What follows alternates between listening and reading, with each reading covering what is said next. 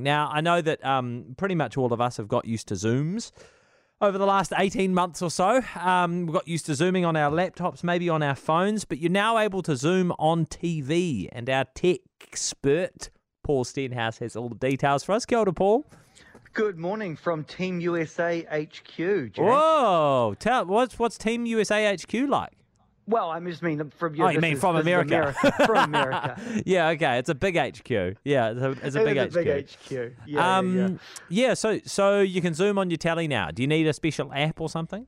Well, you do. Well, you need a special device, right? Because we know Zoom it needs a lot of power, right? It needs your laptop, it needs your phone, computing power. I'm talking about when I talk about power there, because it's pretty sophisticated kind of technology. And I've really been waiting for the time that I guess we saw some real innovation in this space, because there's a really big screen in many of our homes that I thought that we probably should be utilizing for things like video conferences, just like you would if you were at work.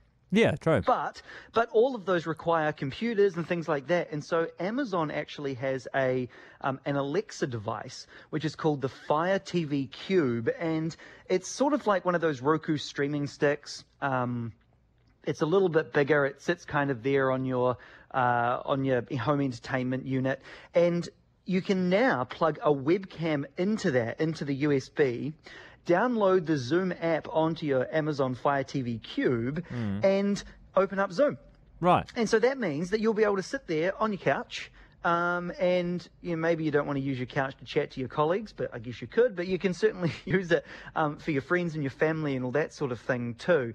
And as I say, I really thought that there would be more innovation in this space, especially because New Zealand free and open. In America, there are millions of people still working from home, unable to go back to the office. Yeah.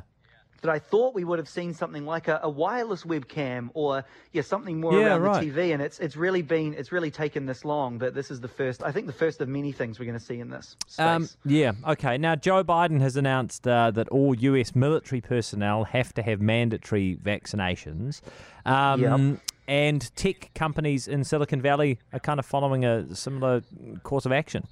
Yeah, I think you've seen companies get involved in social causes a lot more, and now we're seeing companies sort of take a stand with vaccinations too, right? Where they've said, if you want to come back to the office, you need to be vaccinated. It's their way of trying to push everyone to get vaccinated. Joe Biden's even talking about, I think he might have actually passed it, where it said, if you get vaccinated now, they'll give you $100, that kind of thing, to try to incentivize people, because there are those who sort of, it isn't a high priority for them, or they don't believe in it.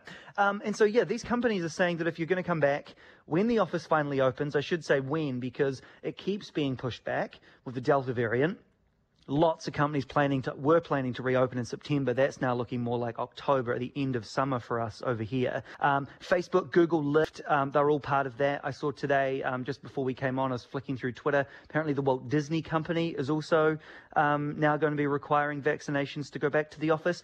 The question I have, though, Jack, is what is going to happen to those who are unvaccinated and there's a mandate to return to the office? Because that's something else we've seen, right? Yeah. We've seen some of the big banks over here like Goldman Sachs and things say, we're not doing this remote working thing. You're back to the office, people. And so if a company like that wants to take the double approach of saying, we're not doing hybrid, you must be in the office, but you must also be vaccinated, what do those options look like? Are there going to be disciplinary action for those who don't do it? Do you stay working from home? I think that's going to be a really big interesting piece to watch too. Yeah. All right. Hey, thanks for that, Paul.